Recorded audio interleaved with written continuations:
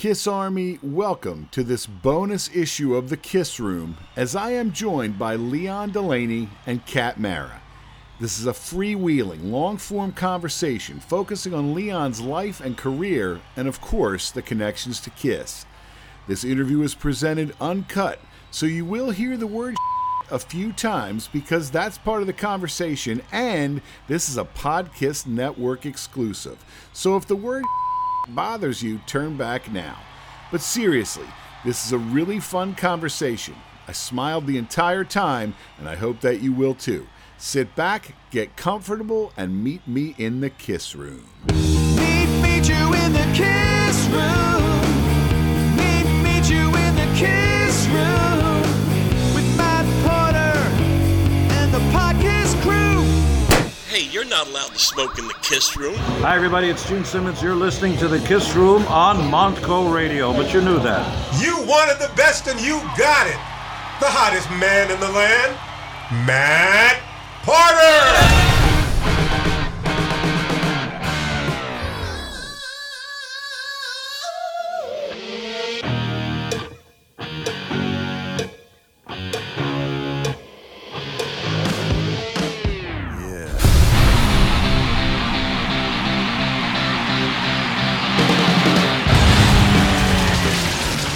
Kiss Army, you wanted the best and you got it. I am Matt Porter and you are in the Kiss Room. If you've been listening to the Kiss Room over the past 10 years, you've probably heard me mention that Kiss was scheduled to play at Montgomery County Community College on May 11th, 1974. Of course, that show didn't happen, but I've always tried to bring some Kiss to Montco on that date. To celebrate that date, I am joined by two fantastic people. Kat Mara calling in from Florida. Woo, Kat. And Mr. Leon Delaney, welcome back to the Kiss Room. Thank you. Now, look, I'm thrilled to have you both here today. And obviously, we're talking about, when I talk about May 11th, 1974, and Kiss was scheduled to play here, we're talking about the roots of Kiss. I mean, obviously, Kiss, the first album had come out in February 1974. They were scheduled to play here in May 1974. Never happened, of course. But Leon, you were around during the birth of Kiss. I mean, obviously, your brother, for anybody who doesn't know, and I'm sure everybody does know, was Sean Delaney. So you had a ringside seat as the band was being formed. So take us back to those days. What do you remember? What are your earliest memories of Kiss? Oh, there's two people still breathing air. Lydia Criss, who knew Kiss, before the Daisy, before the Diplomat. Peter was playing birthday parties when they were married. So Lydia Criss and me, since Phil and Sean are dead, are the last one of the originals that were there at the very beginning. You follow that, Matt?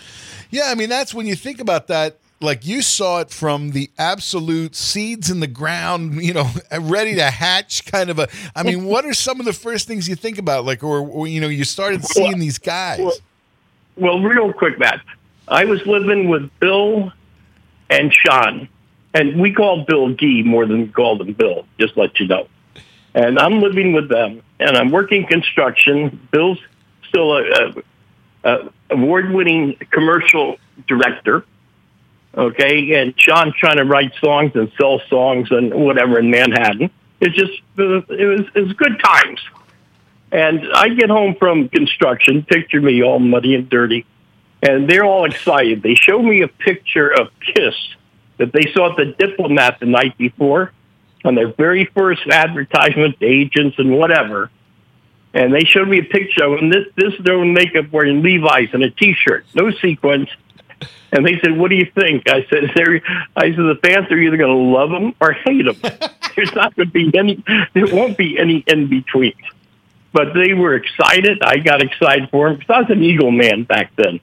But, I love both of them, so we're going with it. Wow. I had more fist fights outside the Daisy in Queens on Queens Boulevard. There'd be 50 people there and 25 of them yelling, "You faggots." And there'd be 25 of us, clapping our hands. Wow. But as soon as we got outside, the fists were flying. Oh. The anti-Kiss boys. But I love that. That's Irish. I couldn't get enough of it. Oh, wow. So I mean, No, obviously at that time, I mean, they're coming into their own. They're trying to figure everything out. I mean, when you saw them, did you ever have any idea that they would go on to such heights? Yeah, well, yes. I mean, you couldn't, how can I put it? To dress like them, have a show like them, and that's it. Sean put their whole show together, by the way. I don't know if you knew that, the first Kiss. What you saw on the stage, that was Sean's doing. Okay? Theatrics. He actually taught them, and I just was there. He actually taught them how to walk and talk like rock stars, how to act like rock stars, instead of bumbling kids from Queens or whatever. Well, the rest is history, so we know that. Thinking about that, I mean, go through each member really. What were your first impressions? Like, when you, like you said, bumbling kids, they're very young. And I think a lot of time, especially all these years later, people tend to forget they really were kids, 20 somethings. What were some, like, go through each member and kind of who seemed to get it the most, or what were some, maybe something you remember of that? You know the history of Gene, okay? I used to know his real name, but with my dementia, I forget it. It's Shamless. Huh? Jaime Clymer, whatever. I think it was Jaime Klein. He was a teacher at an all-Jewish school, smart as hell. Gene was brilliant as hell. Okay? And now Paulie, worked at a public school, weighed 100 pounds more than he does today, wearing coveralls, so you can imagine that twosome. This you asked me at the beginning. Okay, now they hook up with Peter, and you know the great story with Ace.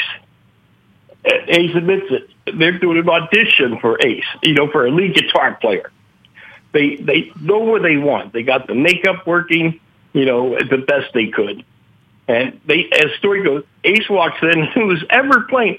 And Ace told us the story. It was one of the Kiss guys that replaced him. Help me, Kat, with his name. The two brothers. Bob Kulick, probably. Who? Is it Bob Kulick was one? He was there auditioning. Yeah, it's Kulick. Yeah. Yeah. Ace goes up and unplugs his guitar and plugs his in while Kulick's playing. And of course had different colored sneakers, right? So well, yeah. Ace, let's put it this way. Ace could hardly walk and talk. That's how uncoordinated the boy was. Now, but when he put his fingers on a guitar, it was magic. You just couldn't believe what you're seeing and hearing. But minus that, Crazy as a Loon, that's why he's my favorite. Absolute favorite. Tell Matt about the Commodores in Studio 57. well, on my birthday, February 18th, 1994, okay, they had 1,000 West Coast reporters, agents, whatever, at the Century Plaza Hotel ballroom. Okay, nobody has seen Kiss. They're going to do a 4-song set. Now, if you can picture this ballroom, suits, ties, gowns, da-da-da-da-da. And I'm sitting with Lydia Criss, Bill O'Coin, Neil Bogart, who was president of Buddha, then he started Casablanca, and Neil's wife, Joyce Bogart. And all of a sudden, we know, I say we know, I knew they knew, if this doesn't work, Kiss is through. So that's how important these 4 songs. And I told the guys, look, it's my birthday. You don't have to throw a party like this. Little cake in a room would have been fine. Well, anyway, when the curtain went up, you could hear a pin drop. They're looking at these 6'7" devil, red tongue star child. It was crazy. But when they hit, I forget. Lydia knows the 4 songs. I keep forgetting. I know Firehouse. I know Firehouse. A blue diamond, a black diamond, whatever. It didn't matter. By the time the 4th song was over, the tables were tipped over. The women had their dresses up around their waist dancing. and I looked at Bill and Neil. We could see on their faces, me and Lydia and I, that they will make it. It was crazy. Well, anyway, they had a big party later at another huge room. And the Commodores are there. And who else? David Jansen, drunk as hell, trying to play piano. And I got in with the Commodores. Well, I ended up in their limousine. I ended up in the black section of L.A. in an all-black bar, nightclub. And this is with Lionel Richie and the whole. I love the Commodores. I thought they were great. They said, "Nah, Leon, you'll be fine." I had more fun in there being the only white boy. And I got back to the Sunset Marquee. It's still beyond me. Because they took that. No, the name of the bar is 57. So anyway, now prior to that, I've got to tell you this story, Matt. There's 55th Street little office that he shared with a buddy. He had 5 people working for him, and it was pretty cramped. And I was a roadie then that summer. And this before I became a roadie. I was healing up for being hurt in a construction accident.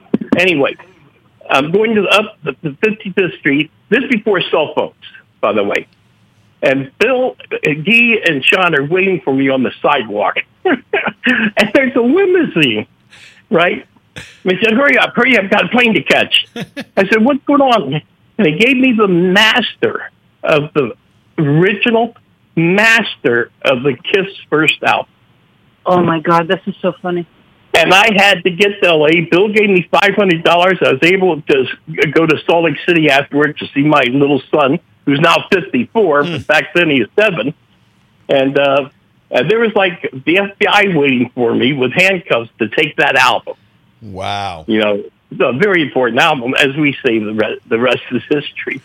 You know, it's funny when you think about it, is in that day, if it was the master tapes, that might have been the only one, because it's not like now where you can make, digitally. Now there's 100 copies of something digitally and have a hard drive backup. At that point, you had the whole thing in your hands right there. Between my legs on the plane. And Leon, when he told me the story, he was like, I was crapping my pants. I'm like, what do you mean the master? This is the only copy. It's the master, and you need to get it there. What do you mean the master? Oh, my God. And Bill gave me $500 because I'm in the limo, no clothes, no anything. So if I had to buy some other Levi's or whatever, we're taken care of. But when I got to the end of that escalator, and those guys are waiting for me from Casablanca, it took that from me. I felt very good.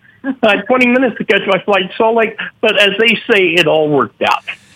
Wow, you're not kidding. That's amazing. I mean, that's really one of those things. They put the whole world in your hands, or as you might say, between your legs. So it was perfect. Remember, back then, you couldn't put any electronic shit through the X-ray. Wow. So if I screwed that up... Imagine that. Wow. That's incredible. It was like Fox Security and explained, the situation. They went around the X-ray machine, and it all worked out. You're thinking, obviously we're talking like 1974. Then you start see by 1975, they're really starting to take off. By 76, now the rocket packs are going. Obviously, Beth and Kiss Alive and everything is starting to take off. What are your memories of that time when you saw it from the start and you saw it take off very quickly? Let's put it this way, it was crazy. But when it started to take off, now the old golden earring story. I think I told you last time. Tell me again, because I want to get this recorded. Jersey City, they were the first act up with headliners, Golden Earring. They had a song called Radar Love. Yeah. Anyway, Sean is like an ant, a relative ant, just hovering over everybody, making sure everything's right. Da da da da da. I got to tell you, Matt, the Delaney boys were some tough assholes. You can't swear. You're in the Kiss room, Leon. Well, you can probably say that. You didn't want to mix up with the Delaney boys. We're Irish. Our dad was crazy. But anyway, after Kiss did their 4 songs, whatever, the 10,000 fans or 8,000 fans, whatever, and they started chanting Kiss. What act did I just say? Golden Earring. Golden Earring was playing. So the next night, we heard rumors that Golden Earring roadies were going to unplug Gene and Amp, right?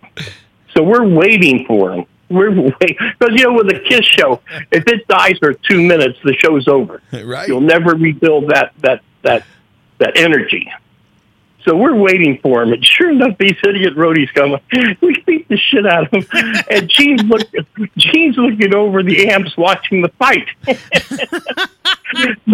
So we opened up an anvil case and threw one of the roadies in the anvil case and locked it.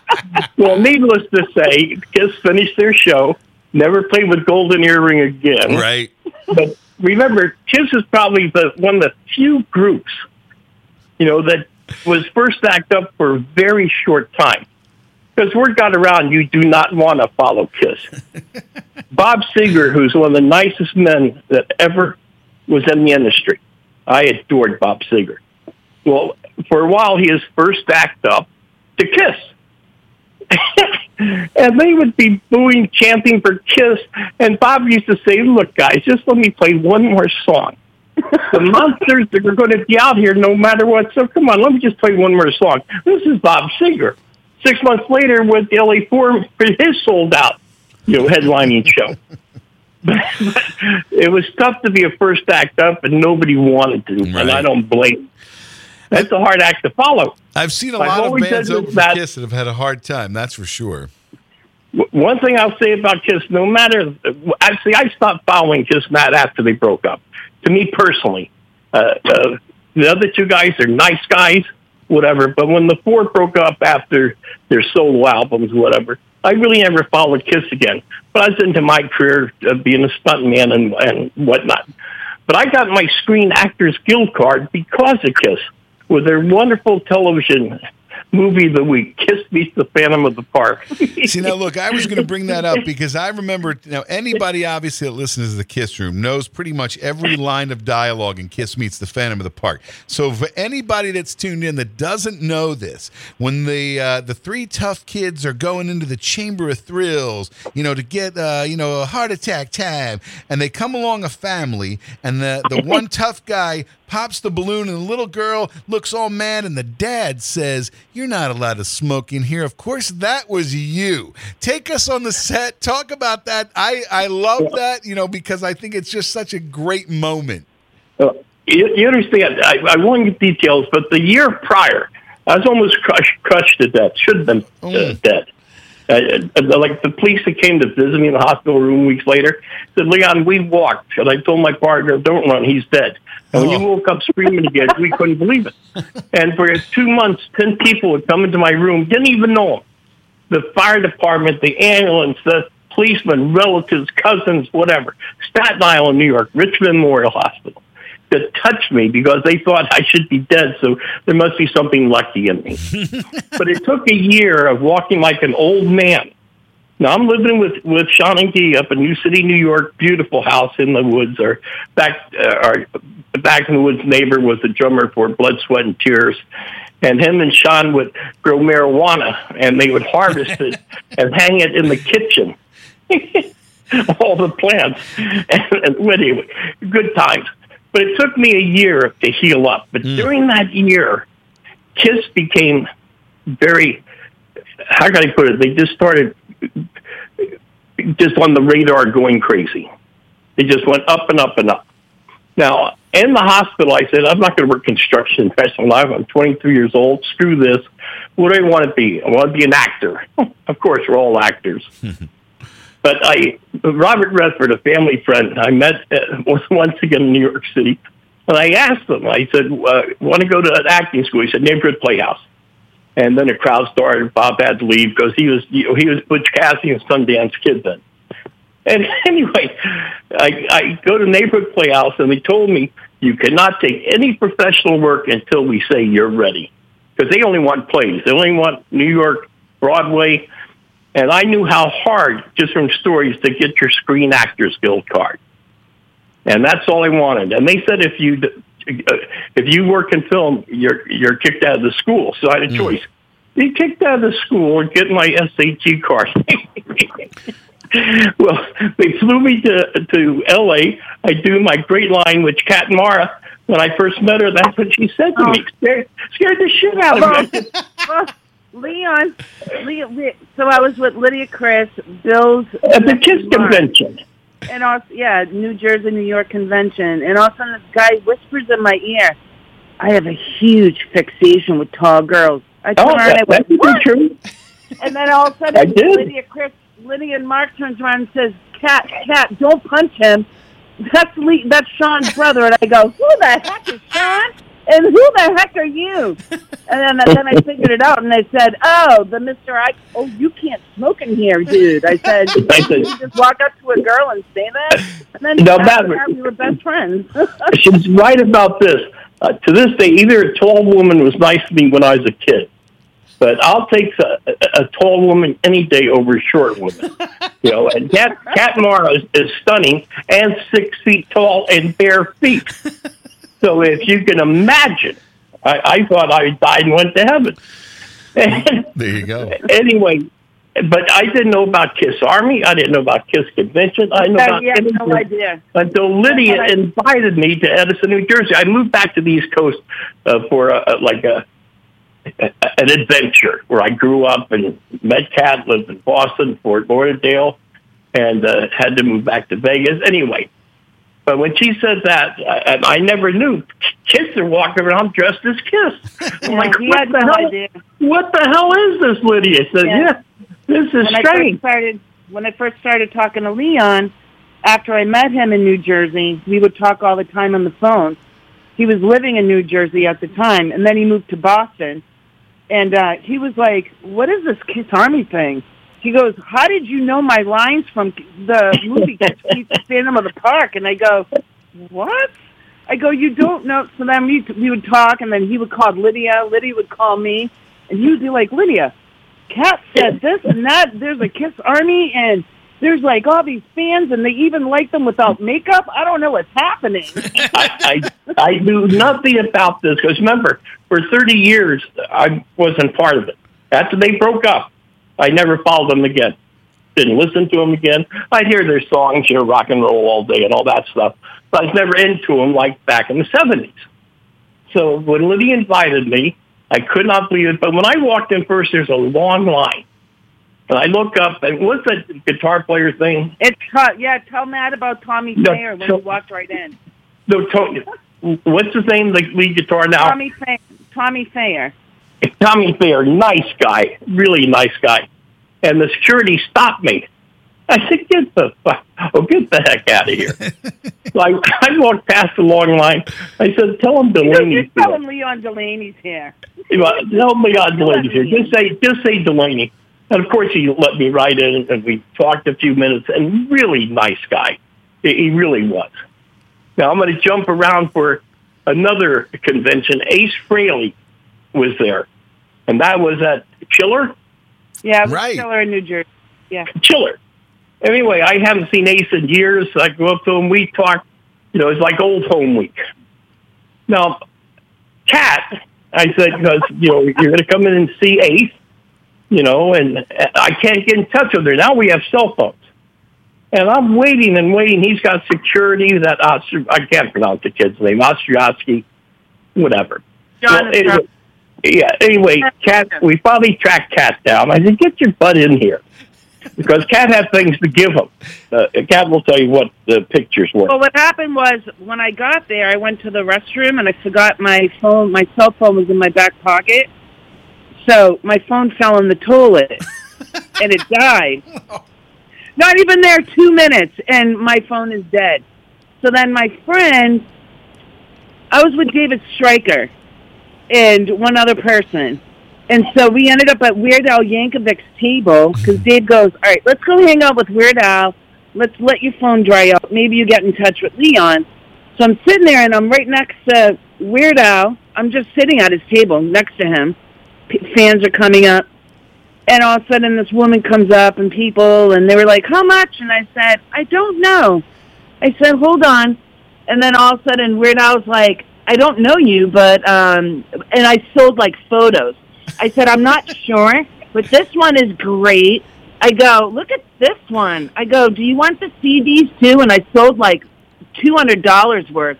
And Weird Al turned around, and he goes, I don't know your name or who you are, but thank you, you're hired.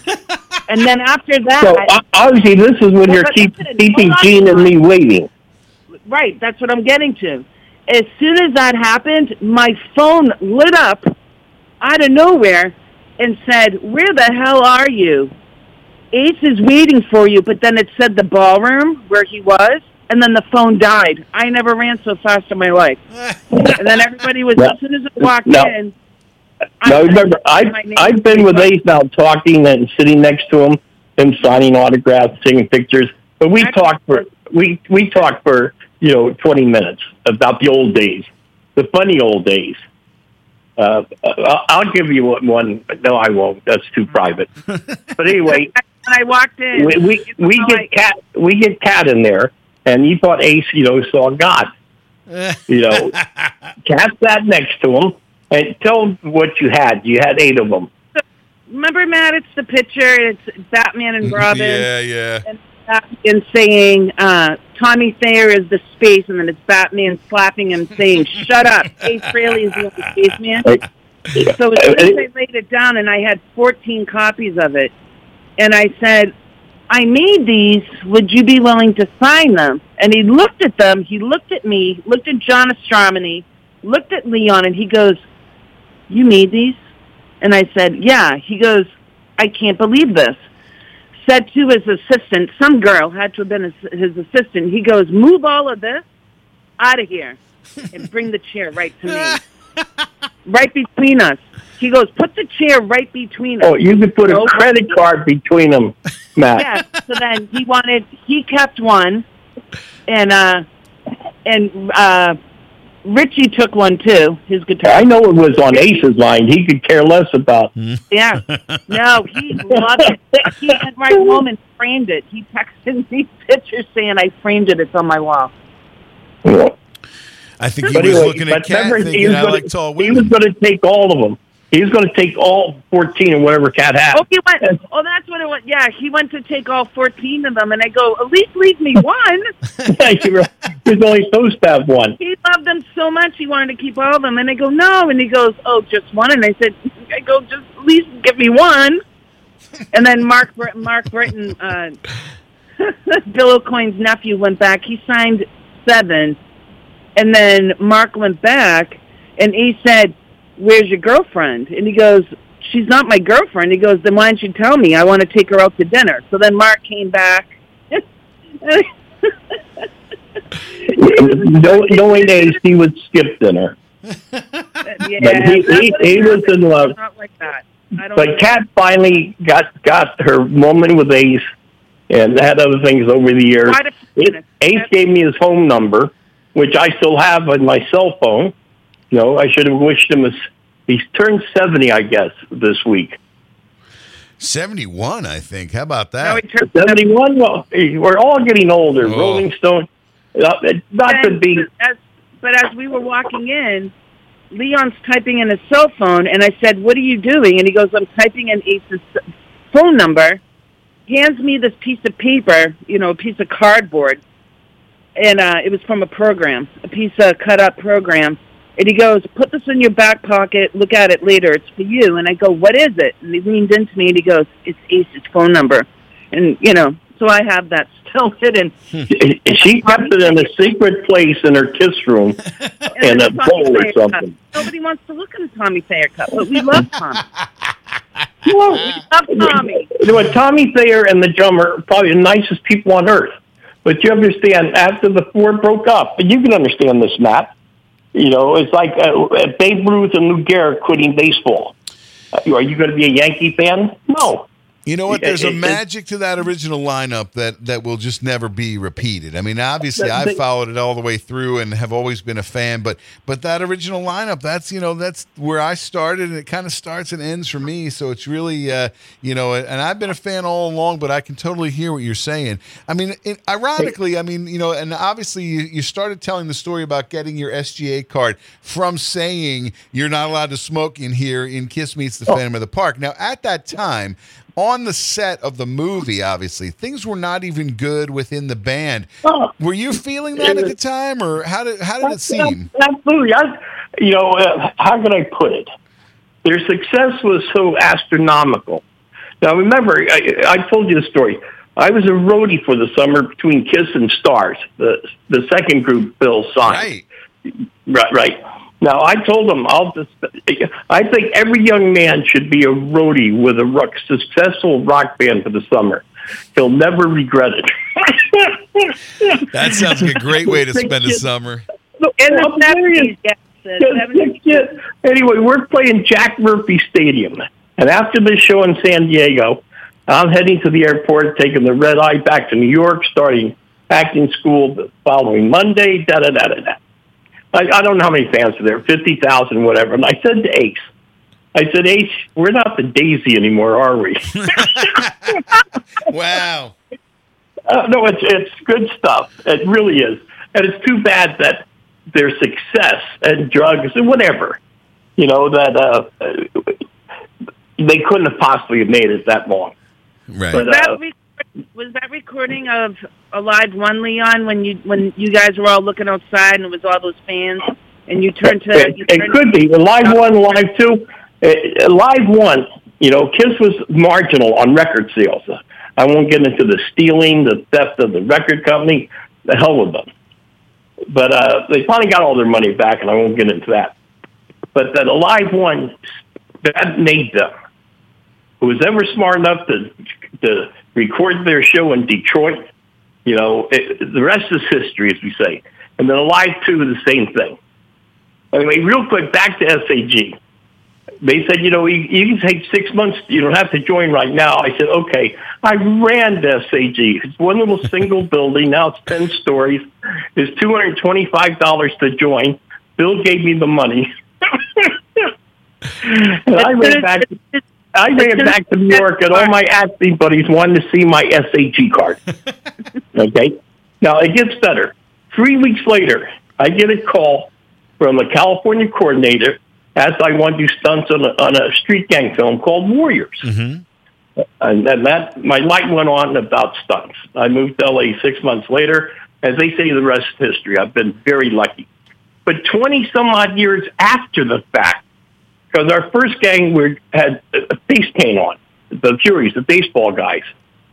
Walter Hill, the director, and what a nice guy, he did that to pay an homage to KISS, because he's such a KISS fan. That's why he put the makeup on.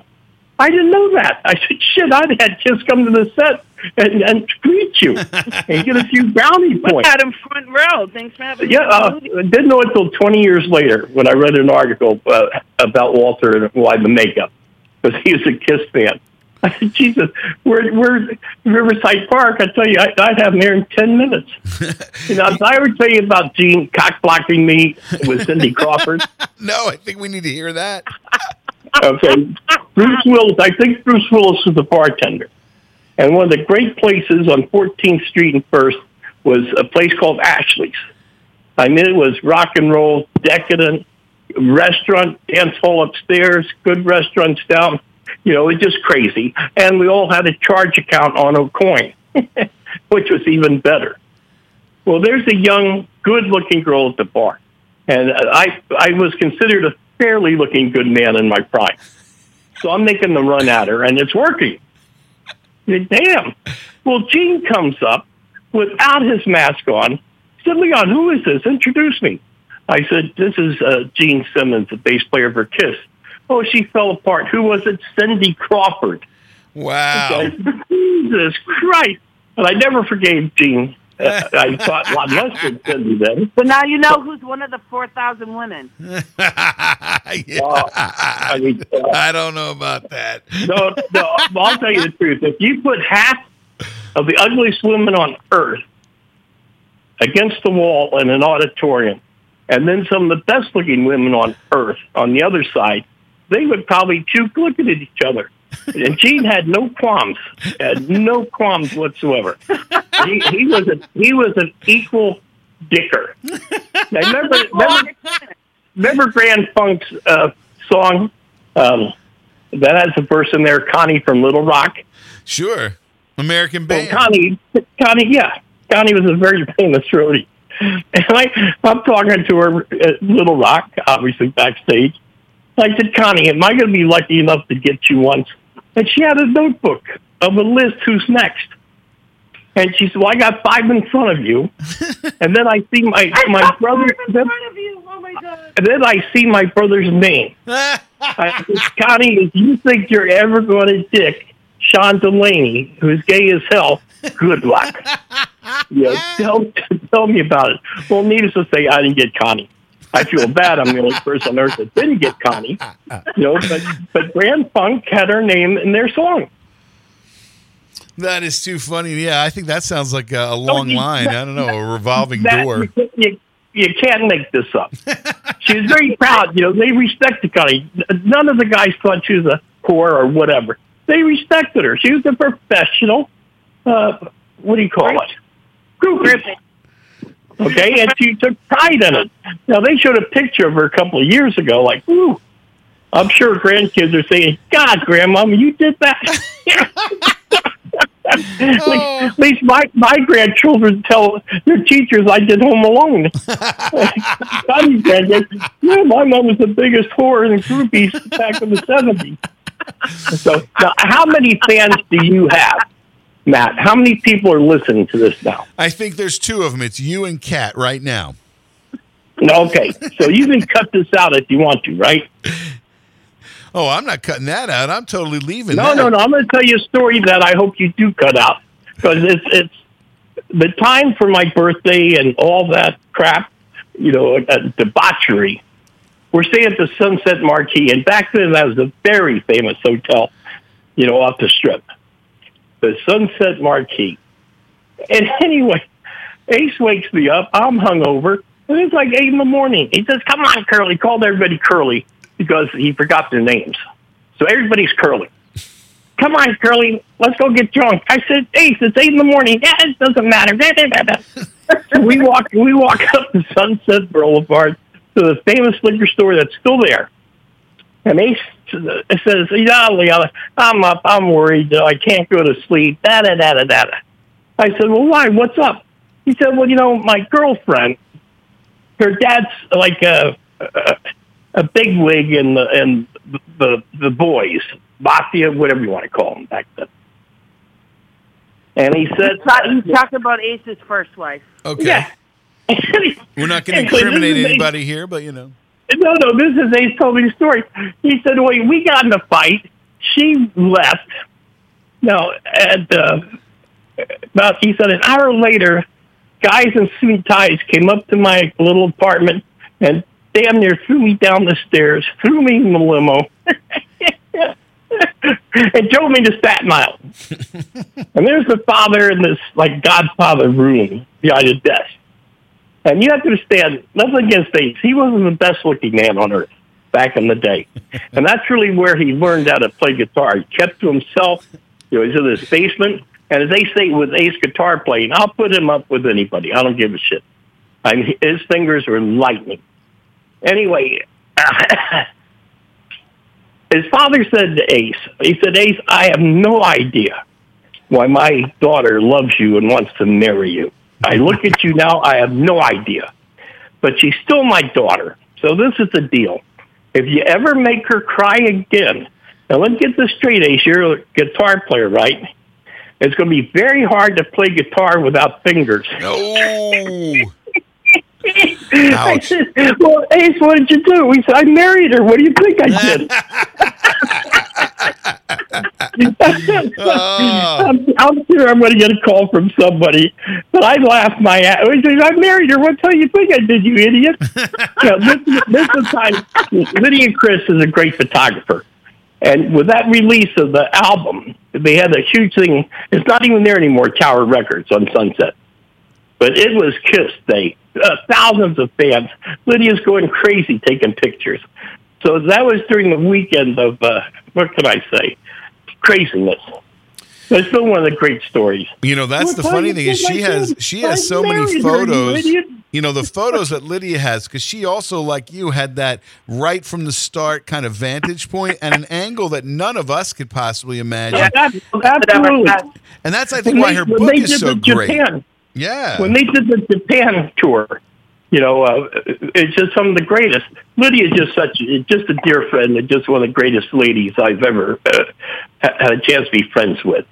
And she's that talented. But she was there and she knew what she was doing. Now, here's a quick Lydia. There's two idols I always wanted to meet, work with, or just meet. I didn't care. Steve McQueen, John Wayne. I never met either one of them, never worked with either one of them. But to this day, they're still my idol. I watch John Wayne marathons all the time. Well, Lydia is accepting the award, People's Choice Award, for best, being the number one or big hit of the year. Right. Okay? Who's backstage? John Wayne. They're talking. She's shaking her hand. He puts his arm around her. I said, I'll be damned. You know? And I was dear friends with John Wayne's stunt double. So I would sit at his house for hours listening to John Wayne's stories. Now I'm going to finish this up real quick. Hungover to death, flying out of Chicago for the Home Alone 2 premiere party. Now there's going to be another big premiere party in L.A. So drunk and whatever, get to L.A., my wife and two little daughters are waiting, and now we're going to see Home Alone 2 again. Well, I sit down and I realize one of my favorite actors of all time, because of John Wayne, was Maureen O'Hara. Now, she's there with Anthony Quinn because they're going to do a John Hughes film. I forget the name of their neighbors. Anthony Quinn loves her. And just gorgeous woman, you know, just gorgeous and such the nicest. And I explained to her what a fan I am and everything about her. I said, my favorite film was The Quiet Man. Quiet Man, yep. That's movie. She sat there 15 minutes and told me every detail about the fight in the town. And him dragging her through the field and the lady giving her a stick to hit her with, you know, and she explained all of it, every relatives in that fight and the haste. And I said, I'm listening to Maureen O'Hara talk about one of my favorite films on earth. I died. I got sober listening to it. And then some fool came up and had to take her away, which I understand. Wow. But I've had some highlights. I'll give you Leon, tell Matt about the time you and Ace went to Studio 54. Well, I don't remember that one. They turned him away. No, I don't remember that one. I always got in Studio 54 with Kiss, or they thought I was Barry Manilow. Matt, I'm serious. My dear dead wife, when she just started working, you know, for O'Coin Management, we're at a Mexican restaurant, and a lady comes up, interrupts us at dinner, Bill, Melanie, and me. And she says, oh, Mr. Manilow, I'm sorry to bother you, but can I have your autograph? I said, please, I'm not Barry Manilow. She said, I know I'm bothering you. I said, look, I'll prove it. And I started singing Mandy. Oh, Mandy, you came in. And she said, oh, you're just kidding with me. And Bill was laughing his ass off. So to end the Barry Manilow story, I was going to another little acting school once a week besides their Playhouse. And the bar next to it, Barry's mother was always get there and be drunk. And they went crazy how I looked like Barry Manilow. And I said, yeah, okay.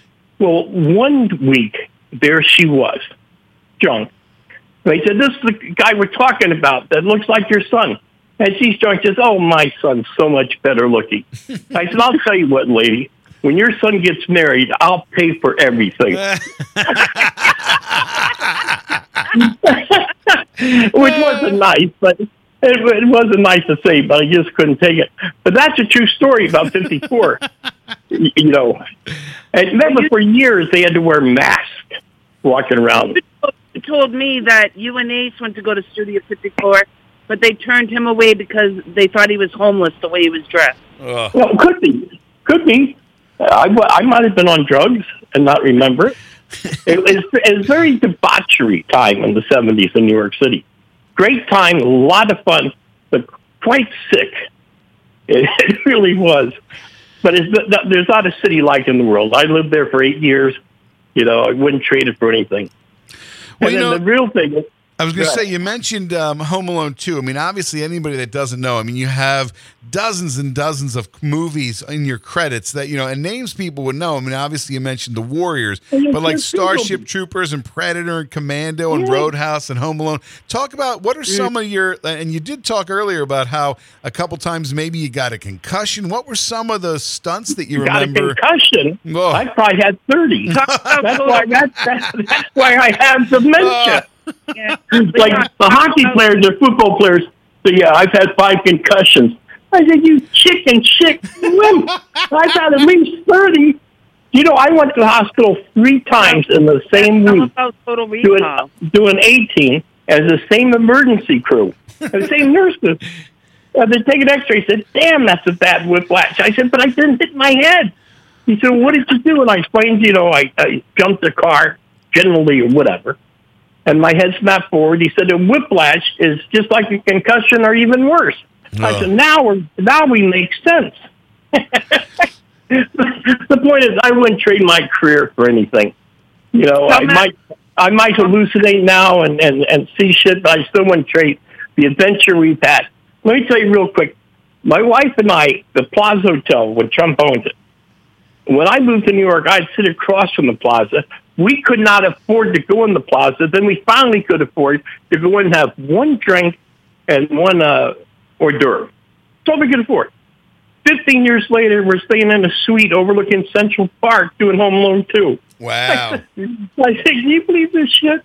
But only in the business, whether it be rock and roll, whatever. And I don't know what business is worse, the movie business or the music business. When you're on the upside and the good things, they're probably equal. But the underbelly of them, it really is disgusting, Matt. It made a great living for me, but the things I've seen, and I know when people say, I'm an actor, and I'd say, aren't we all? Right. How bad? A real quick one. My best friend, Dick Armstrong, the greatest second unit director coordinator in film history. Proven Guinness's Book World Record, but my best friend. And we're it's not even there anymore, the Ivy in West Hollywood. My wife, Vic, and I, we go to dinner, and my wife had lobster, and she went to the bathroom, and they took her plate away. Well, she's one of the few people who like to eat that green shit in the tail. It looked disgusting to me, but she loved it. When she saw our dishes gone, she ran in the kitchen and got it out of the, wherever they had it. So we laughed about that. So we're now going into the bar for a nightcap. We got a limo, so we don't have to worry about a DUI. And I'm explaining to Bill, every waiter and waitress you see here are actors. And Dick said, "Oh, bullshit." I said, okay, let me prove something. So we had a beautiful 24, 25-year-old waitress, gorgeous. I said, young lady, where are you from? She says, Iowa. Okay. Are you a waitress? Is that your career? I said, no. I want to be an actress. So I looked at Vic. We didn't laugh. And I said, if I can ask, I know you shouldn't ask women how old you are, but how old are you? She says, how old do you think I look? And I said, 24, 25. And Vic said, 26. My wife said, 40. Oh, wow. Well, in that story, we laughed. But my wife smiled us off 40. It was great shit. You can't make this up, Matt. Hey, Lee, tell Matt about Total Recall and Arnold Schwarzenegger. Well, Arnold, you understand he's a sick puppy. A very sick puppy. Anytime you can have a kid with your maid and have him live under the same roof as your wife and kids for 9 years, that's Hall of Fame shit. That's Hall of Fame moral shit. I mean, but that was Arnold, plain and simple. Now, he would call everybody a effing forehead. Plain and simple. Now, we're in Mexico City for 6 months. Now, Sharon Stone, who I'm not a big fan, I've worked with her several times, as they're improvising the fight scene they're going to do, and Vic's wife's going to double Sharon. No, she's going to double Rachel Tickerton, who plays the head of the who want to throw over Ronnie Cox, so I doubled the bad guy. Anyway, Arnold grabs her, and she went apeshit, kicking everything. Well, the makeup people said there's a thin line from ear to ear under her chin, which could only be somebody tried to kill her with a piano wire or whatever. But she went ape shit. Well, Arnold got even with her. Don't ever worry about Arnold not coming back. No, here's a quick one. We're in Mexico City, working 6 days a week, 12-hour stay. So Saturday night was a great drunk night. We got drunk every night, but Saturday night especially. And then played tennis all day on top of the roof, Nico Hotel. Well, Maria Shriver's wife comes down. She's 7 months pregnant. It looks like she's 12 months pregnant. And she comes down with her brothers, the Shriver boys. And Arnold's talking to him, and he points to me. And they come over to me and say, "Where's the women?" I said, "God, is that not a Kennedy?" Well, anyway, we go out to dinner that night. And there's Arnold, Maria, all the European stuntman, Dick and me. We're at a fondue place, where you dip the cheese in and all that shit. Because that's where Arnold's background is, Austria.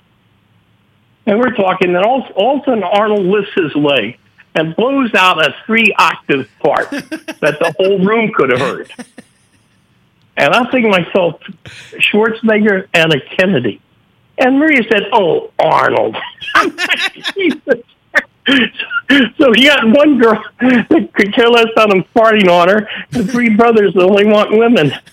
It's a hell of a Kennedy bunch. Tell them about tennis. Tell them about tennis. The what? Tell Matt about tennis with Arnold. Oh, well, we had a halfway through the film party, and I'm saying drunk. I mean, every cable had tequila, you name it. And we're all drunk as skunks. Our makeup guy, they poured a whole beer in his crotch. He never moved. So point being is we were all pretty twisted. But it's Sunday. We have off. We wake up, have a few Mai Tais or whatever to help us out. Well, I haven't put my head at a beautiful hotel, Nico. Beautiful hotel. Arnold calls me. I said, "What?" He said, "Go ahead. Get everybody up on the roof, play tennis." I said, "Arnold, you were drunker than me. I haven't put my head down for 15 minutes. What the hell's wrong with you?" "Shut up, forehead. Get everybody up." So I call everybody. We staggered up there, and we're playing tennis, and he cheated like hell. If the ball was out, he would say in. "Don't tell me, forehead." So he's the star. Anything he wants. So I said, "Arnold, I got to ask you. You were as drunk as all of us. But it's like you don't even have a drink. You're that spry. You're that excited. Why?" He said, "I forgot I had a meeting with 3 Japanese businessmen. They gave me $25 million for a commercial. My hangover left." I said, "Well, let me tell you something, Arnold, you asshole. Give all of us 25 grand. That will help our hangover, and we'll have a good day." "Oh, shut up, forehead, and play." You can't make that up. They gave me $25 million, and my hangover left. You mother. One other thing, Leon. You wanted me to remind you to tell you, Matt, about American Bandstand with you and Sean. I think I told you this one, but back in the late 50s, I was writing 7th grade. My brother's 9th grade, so freshman in high school. And this one, Dick Clark had his American Bandstand in Philadelphia. And we all rush home, and we're one of the few homes out of television, and we're all crowded around. It's like a 10-inch screen, and the television thing is 8 feet. That's how the old televisions were back in the day. Right. So we're watching, and this is only 3 networks, ABC, NBC, CBS. And at midnight, they would play the Star Spangled Banner, and that was it till 6 o'clock next morning. That's how it was. So my brother, who was good looking as hell, great dancer, great everything, he talked to a couple of his buddies to go to Philadelphia and be on American Bandstand. So we're all excited because we know he's going to be there. So it comes on, and you see him in the background, and da-da-da-da-da. And one thing led to another. All of a sudden, Sean's on the A camera, and fists started flying. Oh. Sean, he's throwing punches, at his buddies, and they cut away to commercial. And Dick Clark came back and said, "Well, sorry, but, sometimes young people get out of control, so I apologize for that." Well, my mother's mortified, but we can't wait to hear the story when he gets home. Back in the day, they had 3 couples that were the stars. It was like Annette Funicello and Frank Yablon and whatever. And they were the stars of each American Bandstand. I mean, you had other dancers behind them, but they got most of the camera. We had stars on the floor. So my brother pushes the kid off the star, and he starts dancing in front of the camera. And that's when the fight broke out. It was fun shit. Now, 20-some-odd years later, at Bill's house in L.A., it's one of his homes, there's a party, and Dick Clark's there. And I said, do you remember this? He said, Leon, like it was yesterday. Because this was live television. I said, well, that was my brother. He said, yeah, I've heard that story over the years. So that's a Dick Clark and whatever. But I can also say this. At the Home Alone 2 pre-party, they brought us in a day early, big party, Dick Clark's assistant, Kathy or Casey or whatever, was there. Well, she was a hell of a girl that night at the Plaza. I don't know why I'm laughing. I got to know her intimately. Now, the other stuntman, was very successful now. Not going to mention name. I said, I lived here for 8 years. Whatever you do not pick up one of these hookers in this block area. Don't. They're robbers, thieves, killers. Don't. I lived here 8 years. I know. Well, anyway, the next morning, we're going to the set, and he's all embarrassed. I said, what happened? Oh, she robbed me, took my wallet, took everything. I said, I told you. Well, the doorman, one of the doormen at the Plaza, got the top hat on and all that stuff. He's listening to us, and he starts laughing. I said, what are you laughing about? He said, Leah, it's not the point that she robbed him, but she's the ugliest one of them all.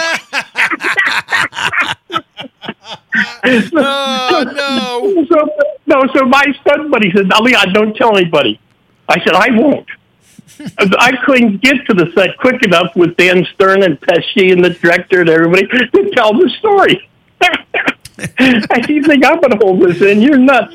So when the doorman said, forget the robbery, she was the ugliest. Now, I'm going to give you one more about this stuntman, okay? I know him like a rock. I can see his beady eyes stare down on somebody. Now, he has a girl. This is way before he's married. He has a girl, but I can see him looking over my shoulder, and I follow his gaze. He loves African-American women. Loved them. Okay, and who is this? The other stuntman. Okay. I won't mention names. But anyway, she gets up and leaves. My buddy gets up and leaves. But Dave, after 20 minutes, asking, well, where is he? I said, he's talking in California, blah, blah, blah, blah, blah, blah. Well, anyway, before the night was over, he told me what happened. He said, she's taking a shower. I'm in bed. I'm waiting. And all of a sudden, I see something fly across the room. So I follow it. It was a wig. And she comes out of the shower with rubber bands and pigtails in her hair. Because he loved the Diana Ross hair. And he said, oh, Leon, don't you tell anybody. I said, I promise. I couldn't get the set quick enough. You can't make this up, man. You really can't. So I've had a great adventure, some bad times, some great times. It's just all good stuff. You've had an amazing adventure, and I'm just curious, do you remember, what was maybe the most dangerous stunt that you did in your career? Well, I had a few. But I'll just parlay one. I'll parlay two. My wife was 7 months pregnant. I think we had $80 in the bank. And we're doing the 18 pilot in a little mountain village outside Acapulco, Mexico, for 3 weeks.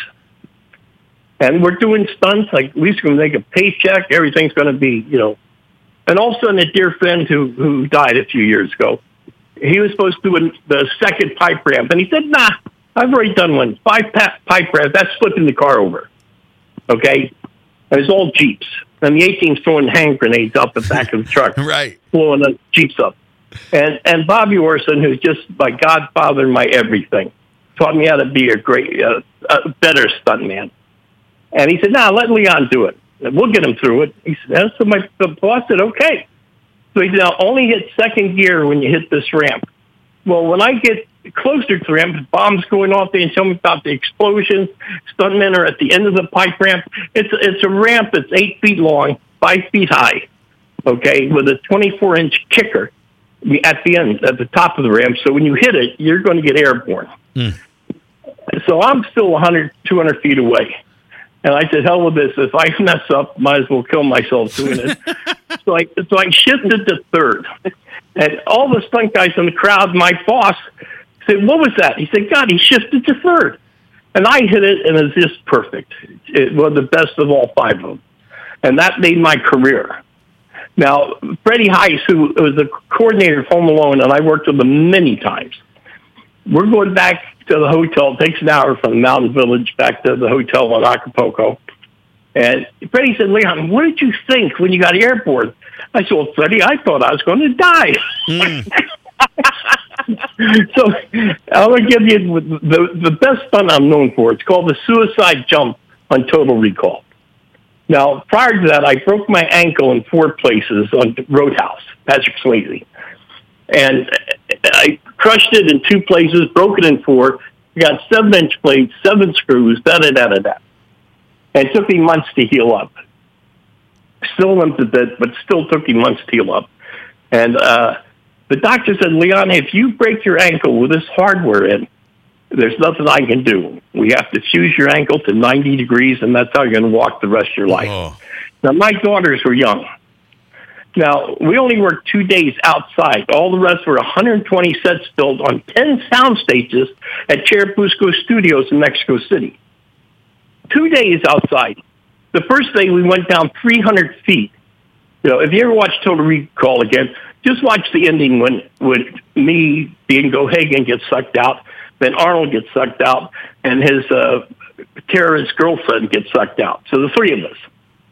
And I always went first. And I said to Vic, why do I have to go first in all this stuff? You can flip it on editing. He said, come on, Leon. You know, we like you to go first. I said, well, thank you. I'm the test pilot. Well, 300 feet up, when I finally got up there, it took me 25 minutes, huffing and puffing. It's a mile over sea level, Mexico City. I'm dying. And I finally get the walkie-talkie, and I can't talk. It's so after I caught my breath, I told Vic I'm ready, but they look like ants so far away at 300 feet down the true steep side hill.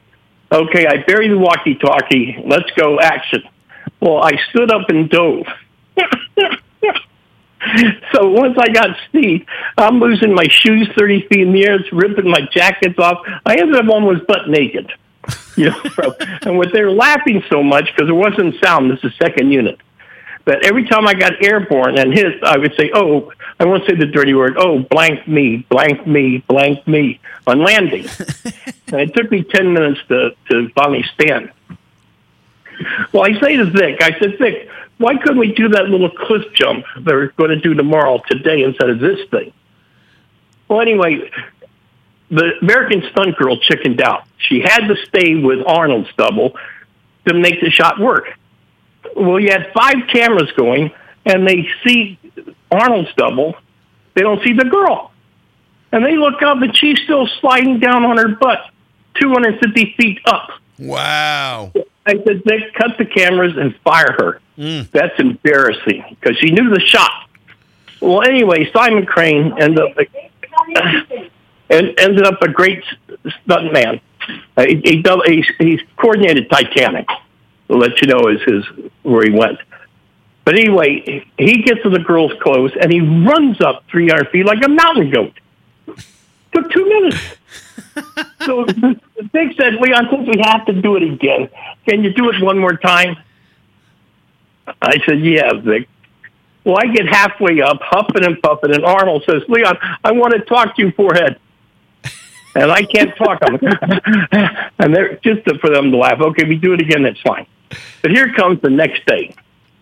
Remember, the doctor said if I break my ankle, I'm screwed.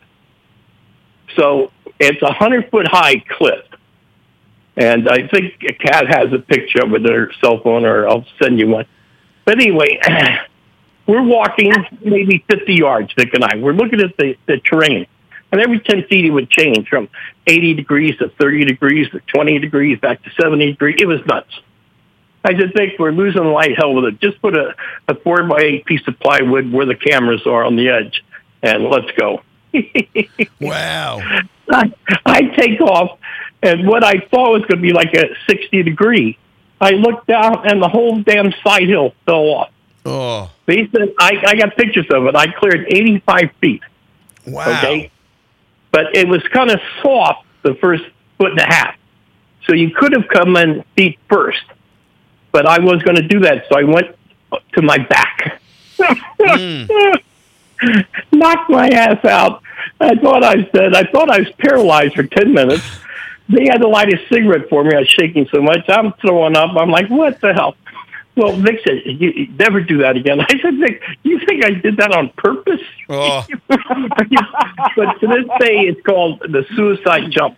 Wow. And even to this day, when you're mentioned in film, something you've done, that's a big feather in your cap.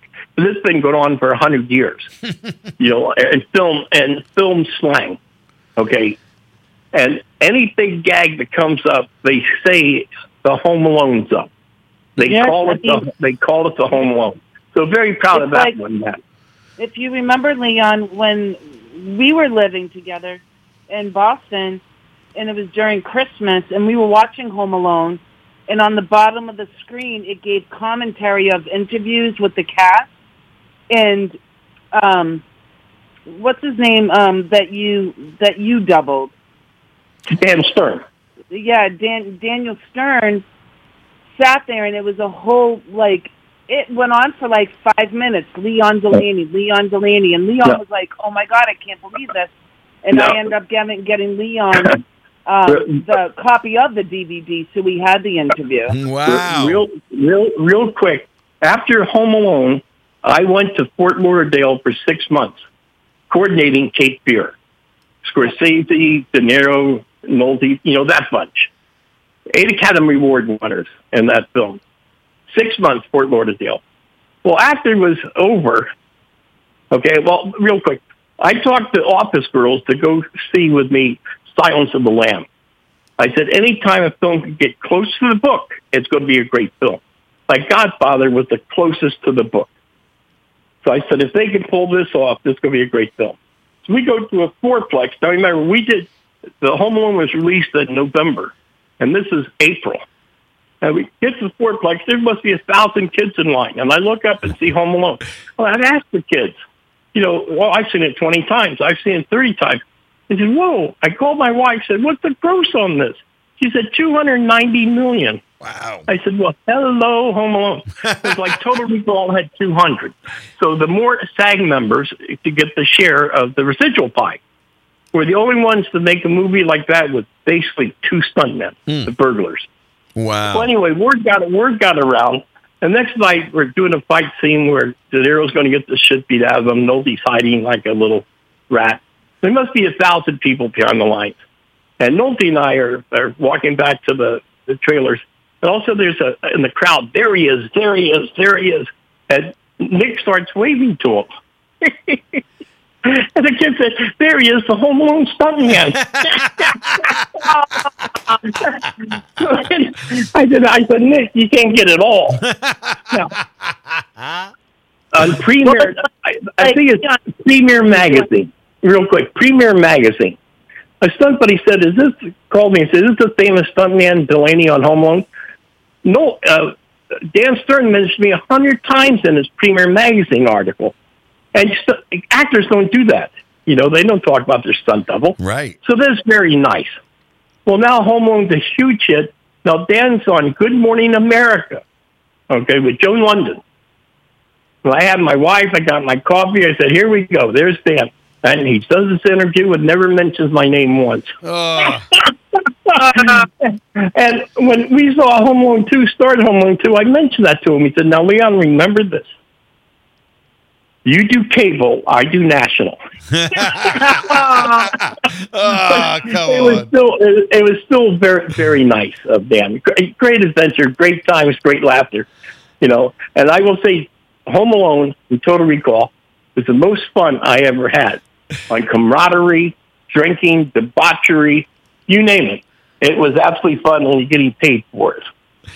So that's fantastic. So, like, do you ever if sit and watch your old movies? Like, which ones do you sit and watch? Like, everybody says, "What's your favorite movie?" But do you ever sit and watch a movie and go, "There I am"? Well, Matt, let's hope you never have dementia, okay? Because I'm really wrapped into Chicago Fire. Now, I know that sounds stupid, but if something's up, I'll watch it. Like Roadhouse, I'll watch just because I love Patrick Swayze and I were such good friends. Way before he even made it. He's just such a good guy. So yes, the answer to that, Matt, is yes. If it's on and playing, but Home Alone, that was 30 years ago. Now, a real quick story of pride. My grandsons are 7 and 9, and my daughter, who lives in San Diego, she texted me, said, "Dad, are you there?" Me? I'm here. I'm listening. We're listening to every word here. No, but she texted me. She said, "Dad, Curran, Curren, told his teacher that I did stunts on Home Alone." So it's just like my son in Spanish Fork when he's in 3rd grade talking about his uncle in Kiss. Well, they called him a liar. Oh. And my brother and I, we got on a 3-way with him. My brother let him have it. He said, "You stupid SOB, is it possible? Is it imaginable that somebody could leave Utah and become successful? You dirty." Anyway, so the teacher texted my daughter and said that Curran mentioned that his grandfather did stunts on Home Alone, and I'm just checking. So basically, think Curran's shooting the shit. Right. And Nicole, who is Curran's age, watching us do Home Alone 2 at the Plaza, she said, "Yep, that's true." And the teacher says, "Well, it makes perfectly good sense. He is the most athletic, good-looking, crazy kid I've ever taught." So, of course, he has DNA stuntman. Right. So the oldest grandson, 2 years older, they have a history thing for their ancestors. Whatever you find in your great-grandfather, whatever. Well, I sent, and Nicole asked me for pictures, on the cell phone. They blew them up to 11 by 14. He took all those 18s and Home Alone and Total Recall jump to the class to show him the ancestry of his grandfather. Wow. Well, it's very nice for me, to leave something like that. It reminds me of very quick. When the kids were in elementary school, Chatsworth, California, lived right across from the greatest elementary school ever, public. Well, they would do one day a year. They would do a occupation day or whatever, and my daughter asked me would I do it. So I showed them how to do a film fight, explain things to them and whatnot. Well, the next year, firemen, airline pilots, doctors, they all said to the principal, "Whatever you do, I'm not going to follow the stuntman." Right.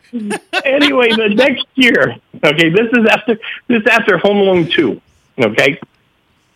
I'm there doing it again, showing the punches. And now there's 2 back doors that go out to a courtyard.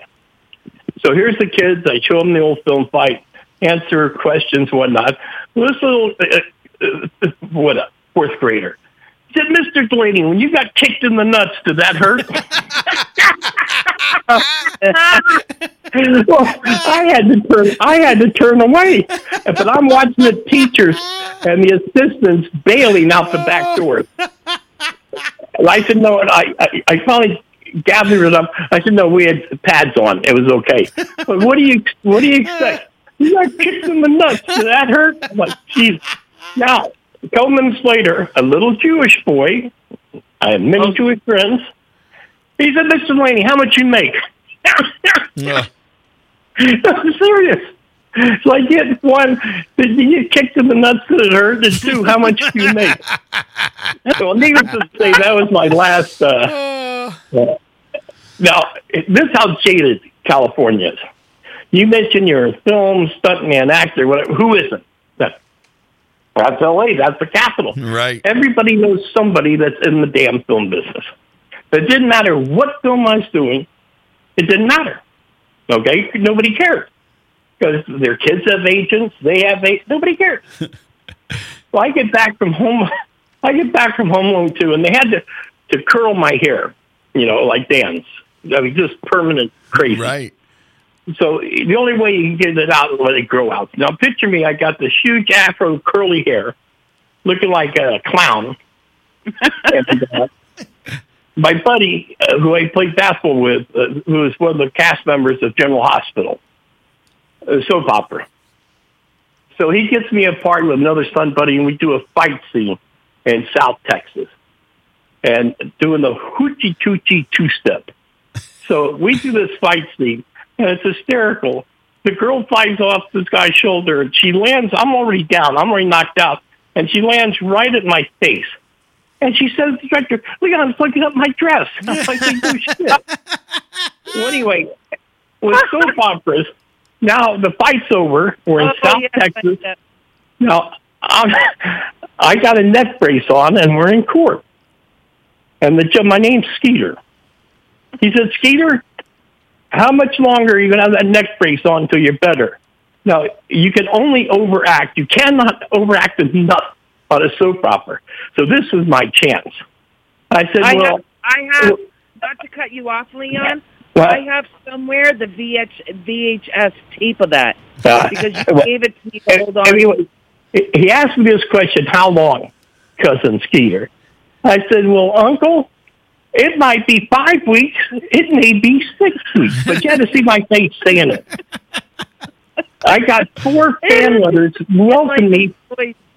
I got 4 fan letters welcoming me to General Hospital. But every woman came up to my wife and said, was that Leon on General Hospital? Oh, my gosh. That's the business. What can I say? So I'm sitting here in this assisted living in Las Vegas, looking at my cat sleeping and talking to Dear Cat and you, Matt.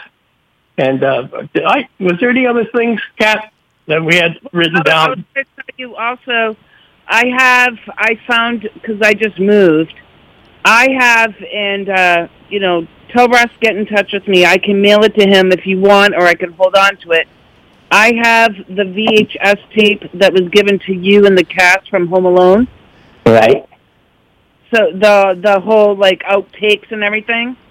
I did find that. So I'll give you one quick. Told me to hold on. One quick outtake. You remember Home Alone 1, the pink can scene on the stairs? Sure. Well, I'm the first one that gets hit. Off we go. To my back, 12 feet, boom. Oh. And then Troy turns around. He gets hit, spins around, and lands on top of me. Right. Okay? They did it right. He took it all in the forearms and knees. Didn't get hurt. They yell cut, and Troy throws a lip lock on me like you couldn't believe. We're going up and down. They planned this, for an outtake. So we did it again, right? I thought to myself, if Troy thinks he got me on this one, he's wrong. So we did it again. Okay, he lands on me. They all cut. I throw my legs around them in a death grip. I won't let go with my tongue down his throat. And we're rolling. We're rolling 3 times back, 3 times the other way. The crew's laughing their ass off. It was a good day for humor. These are fantastic stories. Home Alone 1 and 2. Huh? These are fantastic stories. I mean, it's so entertaining, and I mean, it's funny because they're movies that everybody knows. Everyone on the planet has seen Home Alone and knows exactly that scene you're talking about. This is what made Home Alone. I'm playing basketball in L.A. with my buddies. So I played college basketball for a little while, and that's how I stayed in shape up until I was 55. And I get a call over the intercom, and it's Freddie Heiss in Chicago. He said, Leon, you got to get on the plane tonight. You got to be in Chicago tomorrow. I'm doing this little Christmas movie about a kid being left home alone. I said, Freddie, I don't give a shit. It's a paycheck. I'm there. So we get to the set the next night. Now, remember, it's January outside in Chicago. And I get to the set, and I never met this young stuntman before. Never heard of his name. Didn't know anything about him.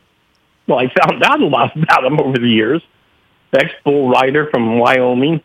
Anyway, we're walking to the set, the house, the Home Alone house. And every crew member Shit, every neighbor, it seemed like. Anybody who lived in Winnetka came out of the house to ask Troy how he could not be in the hospital, how can he be walking, how can he be standing, and just da-da-da-da-da-da. And I said, Freddie, can I speak to you in private around this truck? I said, excuse me, Freddie, what did this kid do last night? He said, Leon, we didn't know he was going to do it. He grabbed that doorknob that was hot.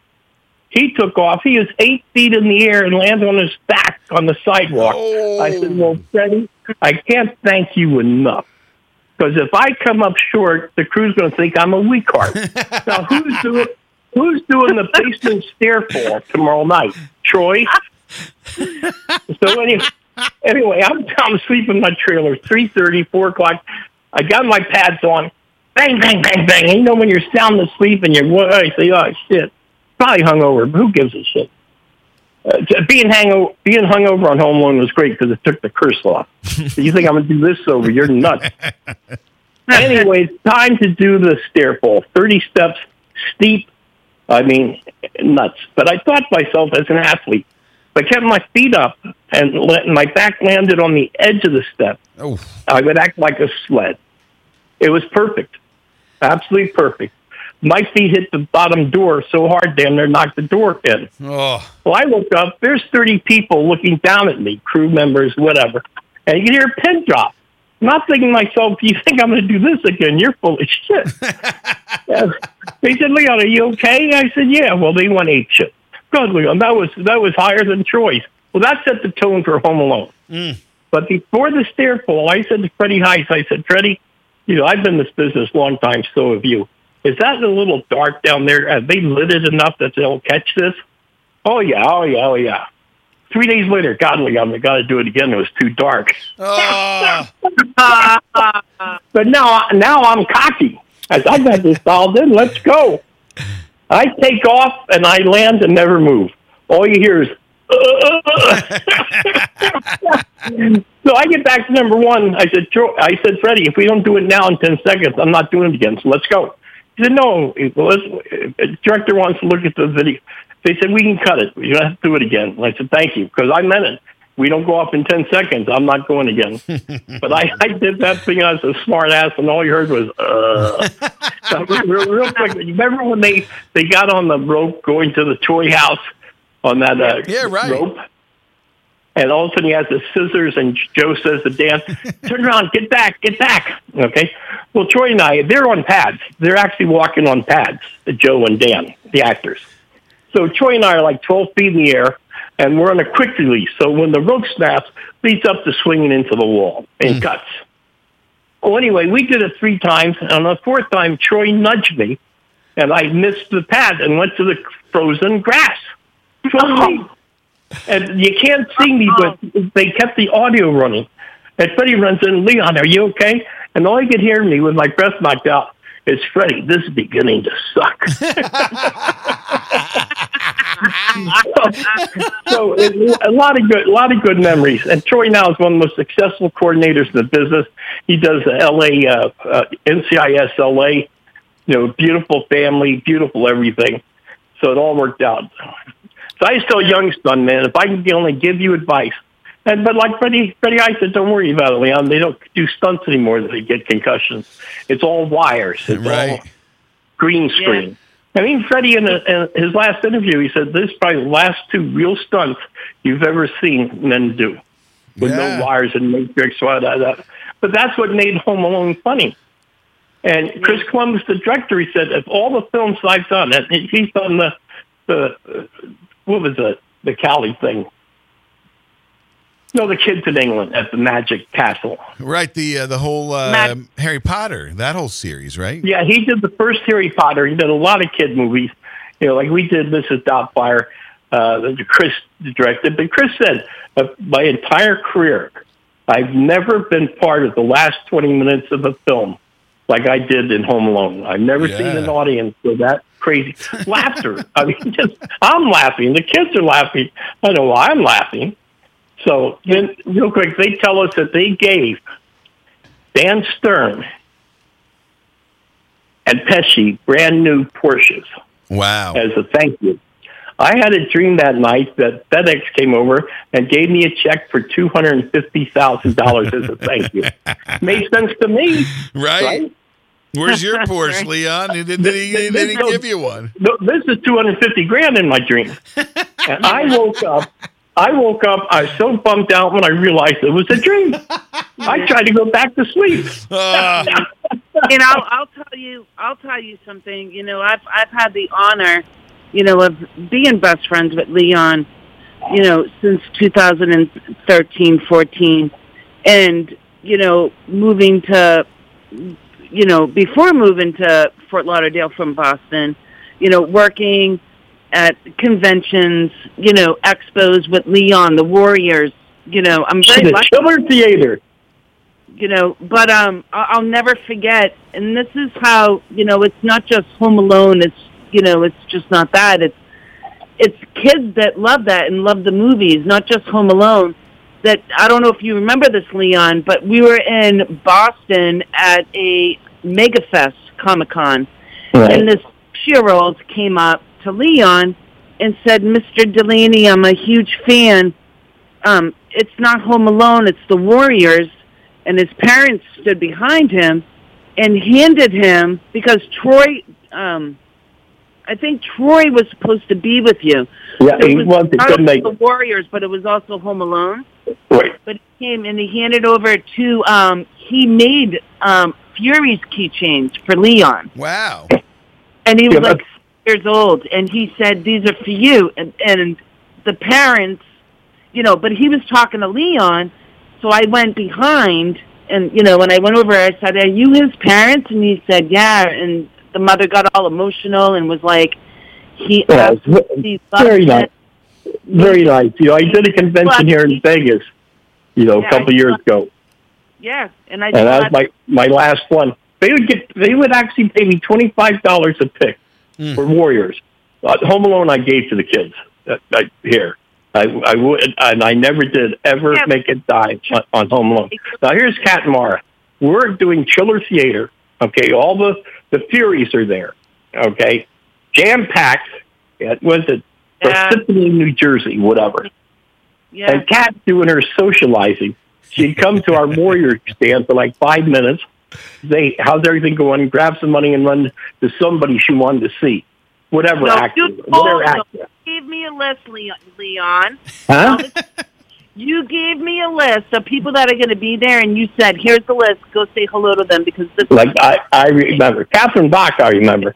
But during this time, you know Jerry, who had died 6 months ago? Jerry, yeah. No, that weekend was epic. He bent down and picked something up in his living room and dropped dead. Yeah. Lucky bastard. Anyway, we're finishing, you know, the first night at Chiller. Now, these kids walked around with V. Remember the television series V? Sure. Yeah, V. I told Michael Ironside on the pilot a couple episodes, and I stopped them, and they said, no. I said, well, I worked on V. You thought they saw God. Television series. God to them. They're actually from New Jersey. But this was the topper that pissed me off, because I very seldom truly get mad enough to fight. I never start a fight. This asshole came down dressed in a clown suit with a big sign on his chest, William H. Gacy. You know, the serial killer? Sure. It just spooked me. It came up to the table, And I said, excuse me, you got to leave, because anybody sick enough that wants to even be like him, I can't even look out now. If you don't leave, I'm going to beat the shit out of you. He wanted an autograph. No, it was eerie. Who the hell dresses as Gacy? Right. But the costumes there were fantastic. The guys in their costumes and monster suits and everything. Wow. It's really fantastic. We did 2 of them at the Chiller. Yeah, Cat put a picture up and they stole it, the little bastards in the hallway. But, you know, a lot of friends. It was interesting, and that was that. So anyway, any other kids' stories? I know I'm just boring the shit out of you. Well, you know what? One thing, I mean, obviously, before we wrap it up, I need to ask you one favor. If you will say the line from Phantom of the Park. Oh, Are you ready? Ready. 1, 2, 3. You're not allowed to smoke in here. But if you could have videotaped me, and they said you have 6 months to join. I literally, I had a car. I probably ran 100 yards, so I realized I had a rental car. So I drove down there, $225 to join. Today it's $6,000. Wow. To join. Back then I was a 51st 30,000 member, 51,000. Now there's 180,000 since they merged with After. I've never been out of insurance ever. That's so back in my day, at $225, you had to make $10,000 or $7,000. So for every year, I was always had insurance. Great insurance, by the way. Even today, my son says they see Medicare and whatnot, but once they see the Screen Actors Guild Blue Cross, their eyes lighten up. Oh, Today you have to make $30,000 to qualify for medical. Now, back when I joined, 70% did not qualify for medical. I'm making $2,500, not $6,000, $2,500. 70% of membership did not make medical. That's how tough the business is. Wow. Now at 30,000, same thing. 70 or 80% still do not have medical, if you can believe it. So it's not a business to get in full time if you can't, whatever. Now, one of my great times, the first year I was in L.A., I delivered liquor for the great delicatessen called Greenblatt's. I got information from Betty Davis, who's the pensioner in my butt, Sidney Poitier, Jack Nicholson. I mean, I could just go on and on of the people I met. Jack Nicholson would help me delivering offload. beer and wine. Imagine that. Offload. Delivering beer and wine and asking for pointers. No, thank you. And I'd ask for advice. Sidney Poitier said to me when I was walking out, he said, "Mr. Delaney, I wish you all the luck in the world." I mean, I've been very lucky. Johnny Carson, the stingiest prick on earth. Then you deliver a bottle of champagne to Beverly Hills Hotel and a guy give you $100. So it all worked out. Okay, but there's walking distance from our little apartment. I could always chop a sandwich off to the wife. So we always had little cash and food. So we're okay. But after I worked enough of Dukes of Hazzard, I said, well, wait a second. 6 episodes equals a year and a half delivering liquor. I said, I quit. Tell Matt, Leon, what? About your first day on the set before you made the jump with Catherine Bach, what she did on the hood. Oh. Now, you understand, Catherine Bach in her prime had the best legs in the business. Sure. Trust. And seeing her every day in those little, what do they call them, Daisy Dukes? Daisy Duke shorts, right. No, she was attractive as hell anyway, but she had the greatest legs in the business. Now, it's my first day in Hazard Square at Warner Brothers. We're doing a NASCAR chase, 6 of us going around the corner. You know, I got the job the day before to my buddy's father who ran the show. He said, Leon, can you drive? I said, yeah, I can drive. I practiced doing 90s, but I can't drive like you want. He said, that's okay, kid. We'll teach you. First thing I did is throwing a 90 out of Hazard Square, and thank God it worked. But I'm scared shitless. My so-called friend I met on Warriors comes up to me and says, quote, what the F are you doing here? Well, good to see you, too. But the other great stuntman came up to me and explained about the 90, to help me out. The Catherine Bach came out and said, yo, you must be the new stuntman. And she laid on my hood and crossed her legs. I damn near died. Welcome to the Dukes of Hazzard. Here's a quick story about Catherine Bach. Now, this is my 3rd season before 18. Last season on Dukes, then 18 starts. Never looked back. But anyway, we would double the sheriffs. We would double Uncle Jesse. We just ran around doubling. Hell, I even doubled Catherine in a car jump, with a wig on. But anyway, I had my door open. It's summertime, and Catherine walks by, and I'm just in my underpants. And I was embarrassed, so I got dressed and ran over to her trailer. I have a room. She has a huge trailer. I knock on the door. She says, come in. She's standing there in her black panties and bra. Wow. It was a vision. I was tongue-tied. I didn't know what to say. She said, Leon, can I help you? Yeah, I said, I apologize. And I closed my door. Leon, I got 6 brothers. Don't worry about it. But it was a vision. Woo! Now, to end that one, she was married to a very successful lawyer. Okay, had 2 little girls. And her husband blew his brains out in front of their house. Ugh. Okay. He was in cahoots with the cartel, Mexican cartel. Okay? And they threatened to kill his family if he didn't do what they say on this final deal. So he knew to save his family, he killed himself. Oh, wow. You're not going to read about that, by the way. Catherine admits it. But to this day, she's on a soap opera. She's still attractive. Now, a picture that just stunned me was on Facebook. Chris Christopherson at 86 years old. Yeah. No, it just scared me. You got Clint Eastwood at 90-something. You know, Ace now at 70. I'm 75. But every generation, like my mother as a young girl, she was a flapper. You know, Charleston and all that. Sure. So they had their own great time, you know, doing the Charleston and the dance marathon. So every generation has their own statement. Like the Zoo Suiters, the Mexicans in the 50s. You're wearing those suits with the chains on the ground. You know, everybody had their own statement. Us as hippies in the 60s. Long hair, you know, tie-dyed shirts, you know, whatever. So every generation, you know, has its own time. And this particular generation, I'm finished, you know, had their time. Like the 60s, to me, had the best music. But every one of those groups, like the Rolling Stones are going to die. Everybody's going to die. You know, even Gene and Paulie are going to die. I'm going to die. So it's a whole new generation of new bands coming up or whatever. I don't listen to them. You do that.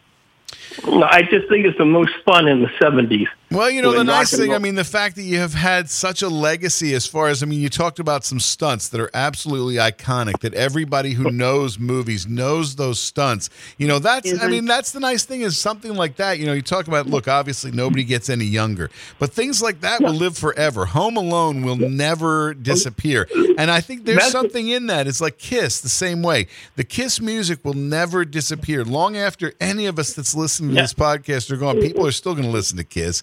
They're still going to watch Home Alone, Predator, you know, Warriors. Somebody's going to lean into their friend and say, Warriors, come out and play. Well, all the time. But even to this day, if Elvis is playing, I love Elvis Presley. Right. Yeah. He probably, to me, was the number one performer. Because when he walked on the stage, he owned every single person there, even though mostly were women. They never took his eyes off them until he walked off stage for the great announcement, Elvis has left the building. He died way too young, but oh my God, what a performer. And he was Johnny Cash. Leon, do you remember the time you told me about that you saved the 2 cast members from 90210 on the set when they were almost killed? I did. They killed both of them. Well, one died a couple years ago with stroke. But you know, the two cast members, the leads, Luke Perry and who died. Luke Perry and the one that played Brandon. Well, I'm a bad guy screaming out of the driveway. I guess I just robbed something, whatever. And I turn the wheel. I'm heading up the street, going at 90 around the corner. At Warner Brothers, dark going around the corner. And I come sliding in, and there's these 2 idiot kids in the middle of the street just shooting the shit walking. I jumped the sidewalk, damn near ran over a fire hydrant. Like, what the? So I said, that would figure that I killed the stars of 90120. Who killed them? Who killed them? Delaney killed them. Yeah, when we were at Chilla Theater, I believe it was, and we were meeting Ian Ziering, and Leon told him the story. Ian looked at me, and I turned around and I said, well, do you want it in layman's terms? He was a stunt driver working on another set, and Brandon and Dylan were walking when they shouldn't have been. And he goes, oh, I go, and Leon saved their lives. They almost died. No. It might have killed me hitting the brick wall, but I wasn't going to be known as the guy that killed the stars of 901. 901. 90210. I mean, I go on stories. I always mouth off, and the producers say, come on, Leon, give him a break. This is after I'm established. And I hated people that were cocky. One thing about movie stars, they're scared shitless of stunt people. They would get away with everything else except the stunt people, because I think they knew we were crazy. On an 18, this actress you never heard of, she points to a chair and points to the production assistant. We call pain in the asses. They're PAs. And I tell the kids, all these guys are graduates from Columbia, USC, NYU. Someday you're going to be working for them. So you better be nice to them now or you never will work for them. But this actress pointed and demanded for this little PA girl to move her chair instead of her walking to it. I'm like, are you that goddamn lazy? You know? And then the producer said, no, Leon, don't do that. We need her this episode. I said, right. Yeah. Now, a buddy of mine, Tom Nienfuhr, who pitched for the Dodgers, okay, he gave up the great Jack Clark home run that lost the National League pennant for the Dodgers. Won't bring it up. A lot of people do, but he's still my friend. Well, he married we met them, Kat, at Chiller, the one sister. And I said the same name to the other sister who's married to Nienfuhr, and she remembered me. But anyway, Tom's wife, we're doing a Dukes of Hazzard. Now, when you say take contract-wise, take your 12-hour turnaround. So if it's noon, at noon, take your 12-hour turnaround. 3, whatever. She starts counting on her watch 12. You get that? And so I'm saying, what's going on? So first of all, I went to Tom's house. John Fogerty was his neighbor from Creedence Clearwater. And we would talk a couple of times, have a picnic or a barbecue at Tom's house. I said, John, I just got to tell you, Proud Mary got me through so many great acid trips. I love you. back in '67. But you walk into Tom's house and there's like an 8x10 feet poster on the wall of his wife in a bikini. I had the heart to tell him about the Dukes of Hazzard. Well, at least she's good looking. The Lander sisters. That was the name. Right. Oh, the Lander sisters. That's right. There you the go. one did Dallas for several years. But they were both great. But we just got a kick out of counting counting to 12. So I'll give you one last 18 one. A cocky actor. Never heard him again. He comes up in a new Lexus or whatever. Well, the stunt guys, they take their shit cars. They don't want to get them dirty and pebbles and whatnot. And he gets out of his car and walks by the stuntman and says, someday you may be able to afford this. He looked at him, and the driver captain said, can you give us a break tomorrow? I said, don't worry, we'll take care of it. Everybody brought everybody, couple of Ferraris, Maseratis, Porsche. Okay, I was the cheapest one with a brand new Lexus. And we waited for him because the driver captain was going to make sure he pulled right in there with all the cars. And we're waiting for him to get out and said, young man, someday when you make it, you can afford these cars. Now, he died. He died. But there's one actor, alcoholism runs rampant in the business. And I forget his name. Last name, I think, was Stewart. He did all the Western shows on TV. Nicest guy before lunch. I love you, stunt guys. You're the best. Then he'd sit in his room for an hour and drink the whole bottle, and he'd come out drunk and obnoxious. You a-holes, you whatever. Anyway, he's in the last shot, and it's called the four-man process.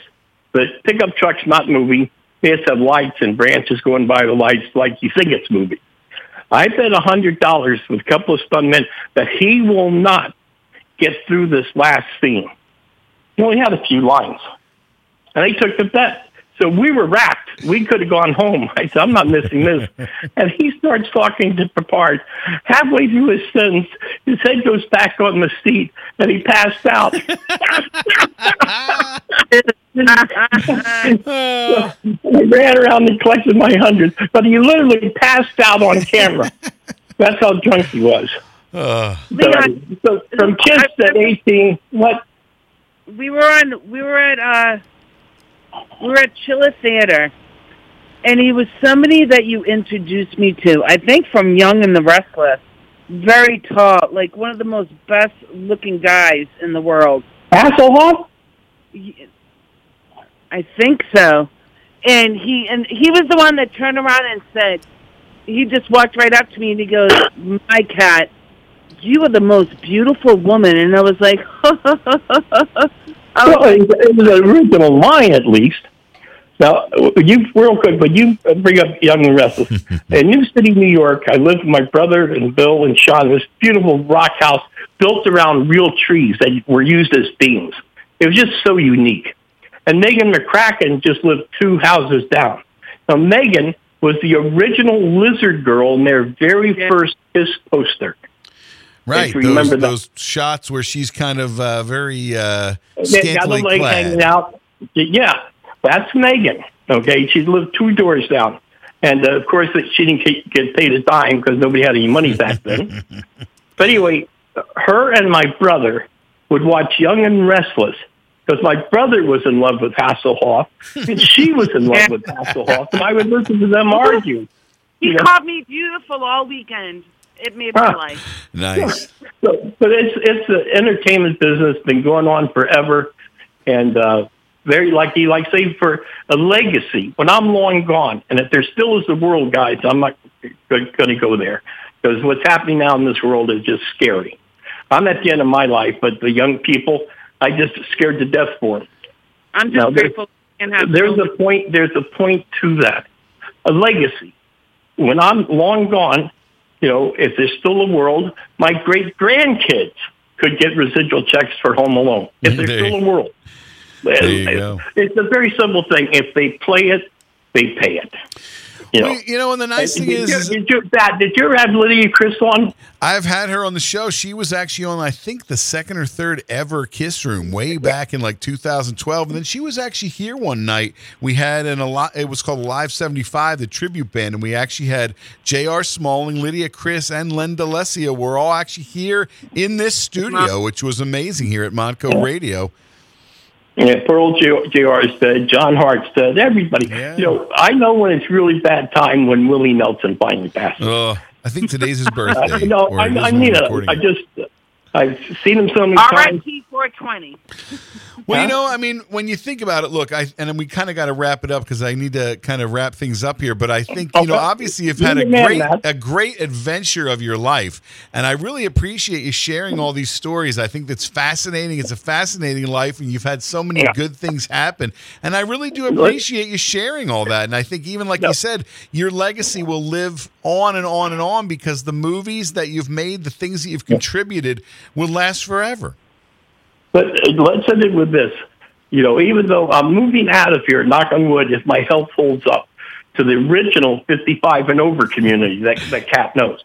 Because I hate it here. I hate being around old people. But I told my son, if I can't take care of myself, put me in here. And earlier last year, I couldn't do it. But now, hopefully, I can get back to my original community. And if I do, so many people say, Leon, you got to write a book. Yeah. So one thing I do have is money. Not a lot, but not poor. So I'm going to hire a stenographer. Regular court one not working or retired one. I figured it'd take 2 weeks start to finish. And the book's going to be named The Luckiest Stuntman in Film, Story of Destiny.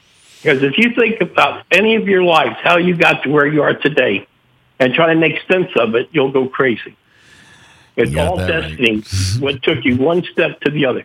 Like for me, what's the kid that born in Houston, lived in 9 states, ended up in Utah, back in New York City, being a Hollywood stuntman in L.A. It's crazy. You just don't even fathom.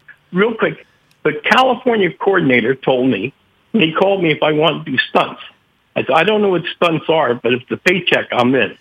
Okay? He was in the casting director's office a little early, and there was a stack of 8x10 headshots. Mine was on the very top. Your first resume is lies. What are you going to say you did? You did nothing. But by physical activity, supposed to put it to the top.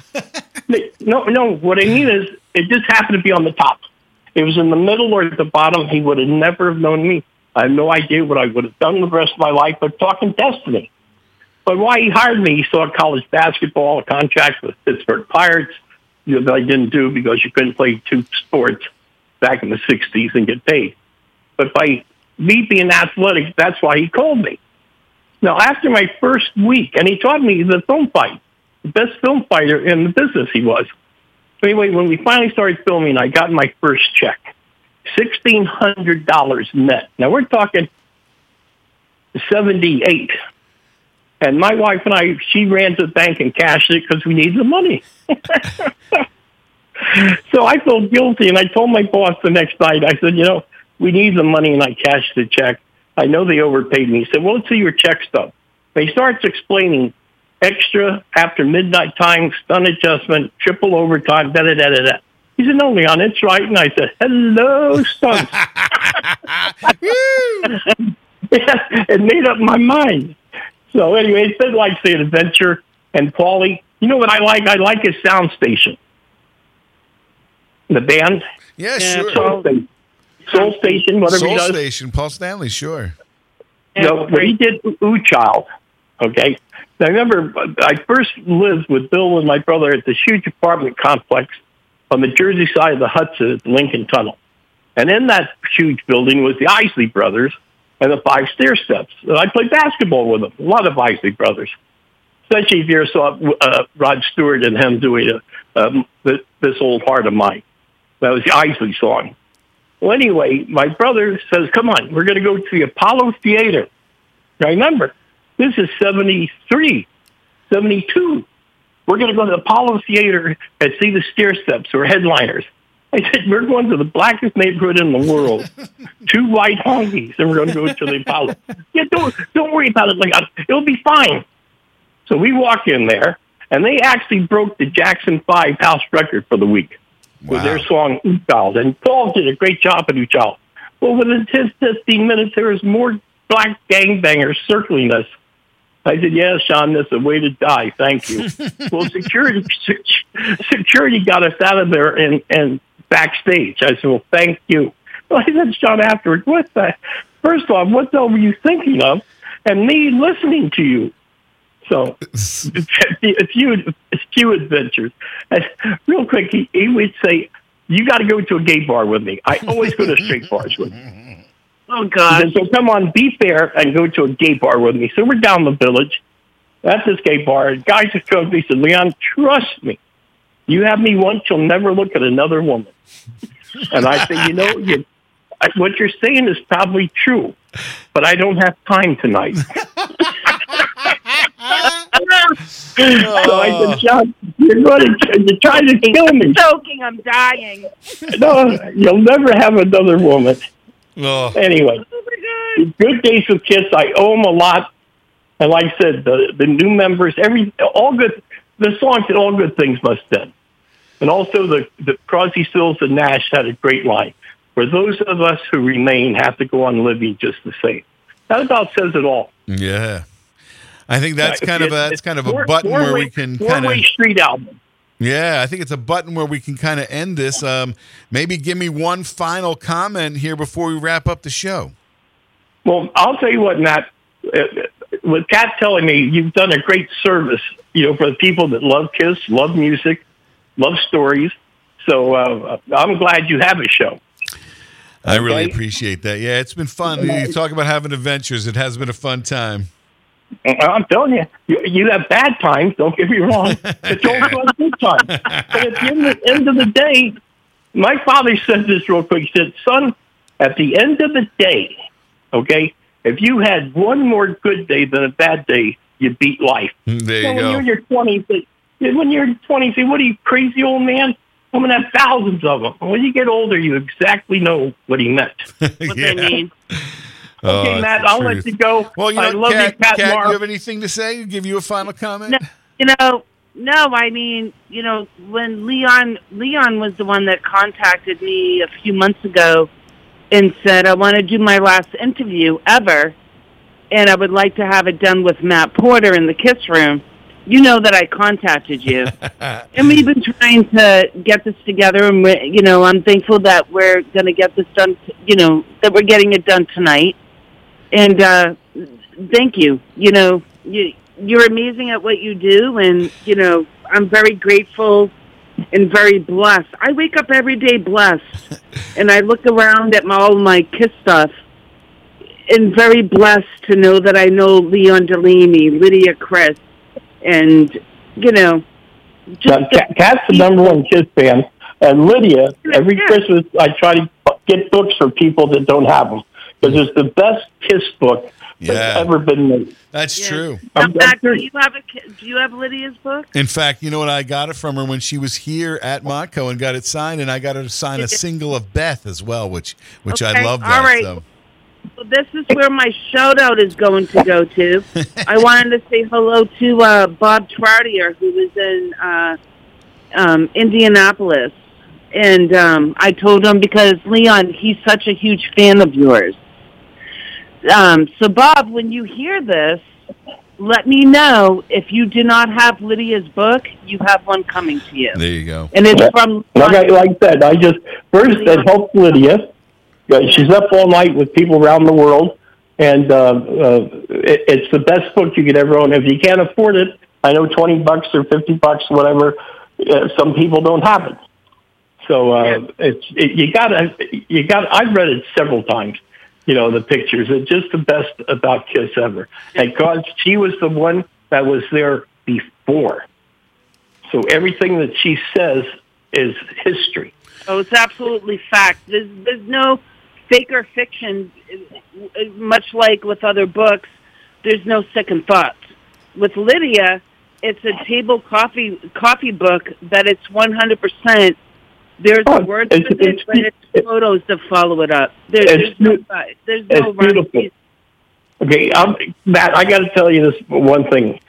When they went to Japan, okay, my brother, they couldn't find them. This is Lydia telling a story. Couldn't find them. He ended up with the mafia guys that cut their fingers off. Whatever.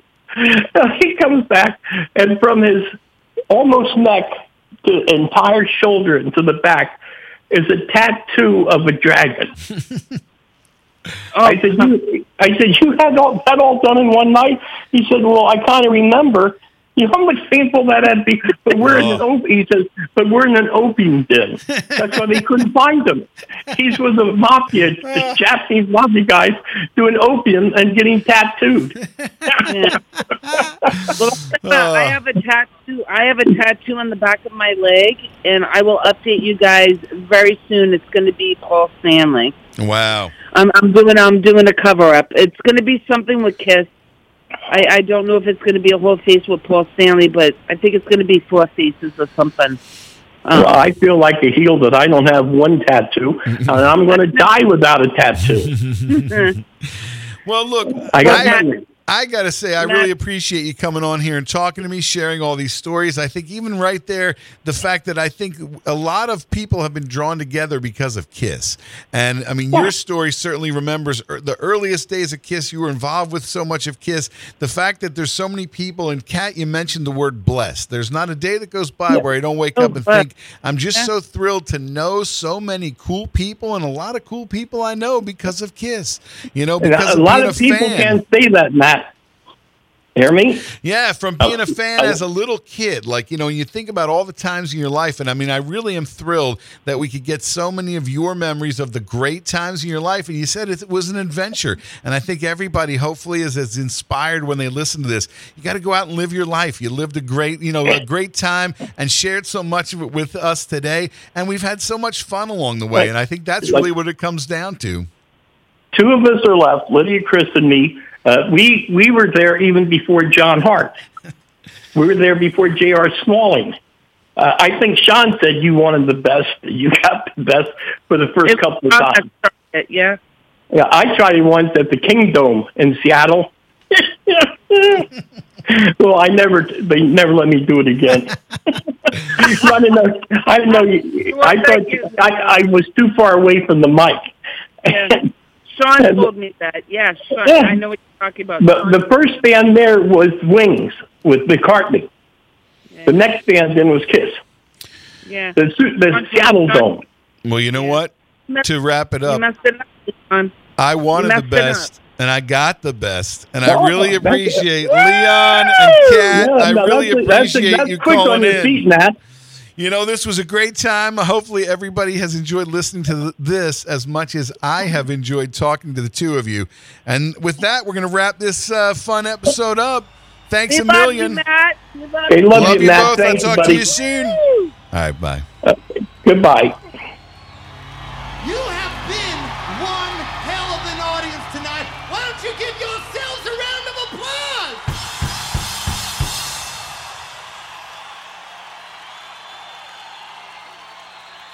I'll tell you something.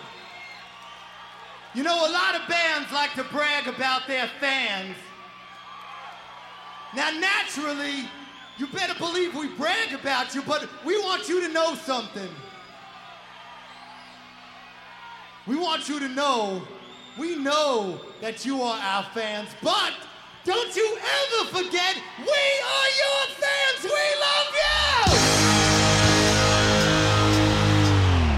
Thank you for listening to The Kiss Room. Stay tuned to Montco Radio.